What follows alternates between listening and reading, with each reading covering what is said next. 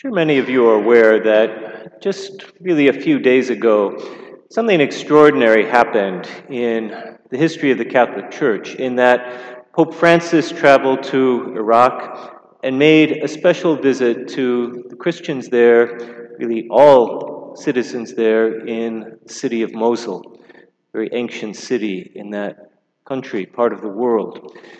And you might remember, if you read the stories or you just remember the history, it was from Mosul that ISIS had declared they would storm one day Rome, the walls of Rome. And so it was beautifully ironic, but not in a put-down sort of way, in a beautiful sort of way, that Rome came to Mosul. When Pope Francis turned up there as Pope, right? Could have been any Pope.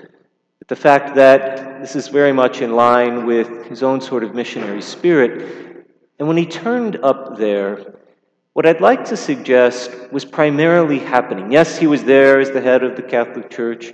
Yes, he was there. He could talk about the faith in various ways. But what primarily happened was the encounter that he had with those people. The very fact that he got on a plane, flew over, got off the plane, and was simply there with them, eye to eye, face to face. At the heart of our faith is always going to be encounter. Before we say anything, before we preach anything, to just sit down with the other. Not in the sense of can't we all get along? That's important. Very important to be able to get along peacefully and to talk about differences. But I mean, even before that, to say, I so value you that I'm going to sit down in your presence, whether you decide to sit down in mine or not. Yes, visits of state are highly orchestrated, I get that, but most encounter, if it's true encounter, is ourselves just showing up and saying, here's a chair, I'm not going to force you to sit there. And that is really at the heart of Christianity. Think of how Jesus calls the disciples. He just kind of gets into their face, and he extends an invitation, and they decide whether they want to go or not. In that letter of Paul to the Ephesians, little passage we heard today, what do we hear Paul saying? He says, by grace you have been saved through faith. What if Pope Francis had simply gone to Mosul, right? All the hoopla there, sits down. It's time for his talk, and he simply said, by grace you have been saved through faith. Now maybe if they knew St. Paul, they'd recognize that, but what in the world does that mean? I'll be honest for myself. If I just took that line out, well, I know grace is a good thing, and I want it, and I guess somehow by grace I've been saved, and I suppose my faith is wrapped up in that somehow. But why would Paul make that the very heart of what he believed was something that totally transformed his life? And I'd like to suggest it's because for him, he's using his language, and it's stylized for Paul. It's not necessarily the language that we use every day. Yeah, faith, grace, that's church language. But is that language you tossed around with your best friend over the last day or week? Because for Paul, it meant something very pragmatic. But it started for Paul with encounter. You may or may not be aware that Ephesus, where these Ephesians live, Ephesus was famous as a pilgrimage city. There was an enormous statue there to Venus, the Roman goddess, the Greek goddess of love. And by all accounts, it was enormous. It was towering. We don't know where it is these days. Hopefully they'll dig it up somewhere, someplace. And it was a pilgrimage place. People would go there. So to found a church to Jesus Christ in that town was no small thing. That was Paul walking right into a very sacred place of people who would not be terribly interested in hearing about Jesus and saying, this is where we're going to be. Not thumbing their nose at Venus, imagine she did just fine, but really sitting there saying, we are coming into your presence because we want to encounter you. There's a reason why we're here. There's a reason why we see the world through a new lens.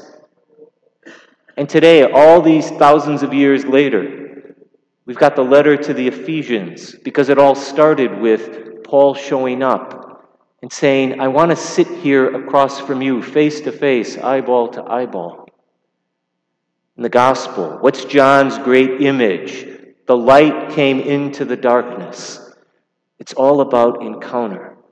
When you first see the light in the darkness, it's not preaching a message to you. It's just, finally, I can see. I'm not sure where I'm going. And I see this thing that's drawing me.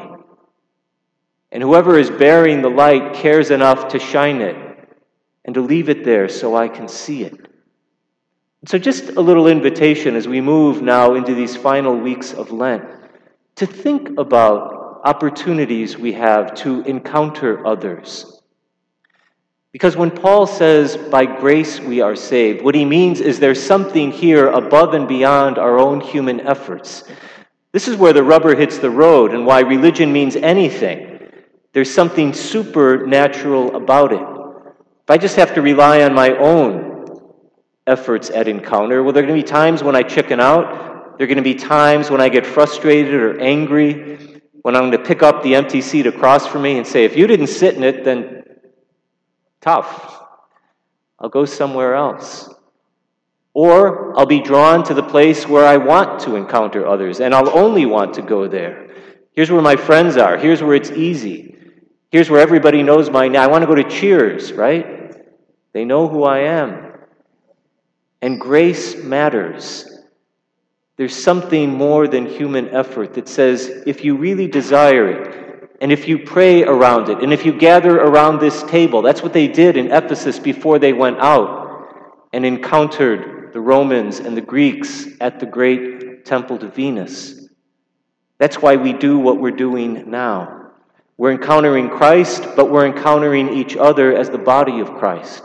And one of the beautiful things for me, at least, about St. Joe's is you see it in this very space, how we are brought to encounter, how newborns, toddlers, kids in grade school, high schoolers, go all the way up to seniors. Everyone is here in this encounter for a different reason. Some were brought along, some sought it out on their own, some willingly, some grudgingly, some have a joy in their heart this morning, some probably have hearts that are breaking. And the very fact that we're here around this altar and in each other's presence means that we are open to receiving that grace. There's something more here than what we can simply give each other through our own personalities and our wisdom and our experience, as important as that is. And finally, when Paul says, it's by grace you are saved through faith. For him, the through faith is the encounter piece. By grace you are saved if your relationship with Jesus Christ is what leads you to show up. But it starts just by showing up, because that's how it started for Jesus himself. So who will you encounter this week? Members in your family, co-workers, folks in the community. Maybe you've started commuting again. Whoever they are, as we all crawl out of our caves, start seeing each other with fresh eyes. And maybe just to do it with a little prayer beforehand. Lord, there's something you have to offer me that I bring to these others that I can't bring on my own.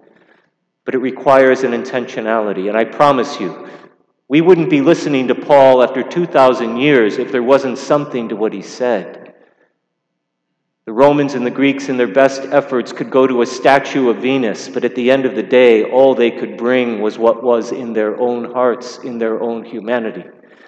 We come to this altar, and what we bring is a desire, and what we take from here is something the Romans and the Greeks couldn't have imagined in their wildest dreams. By grace we are saved as we encounter one another.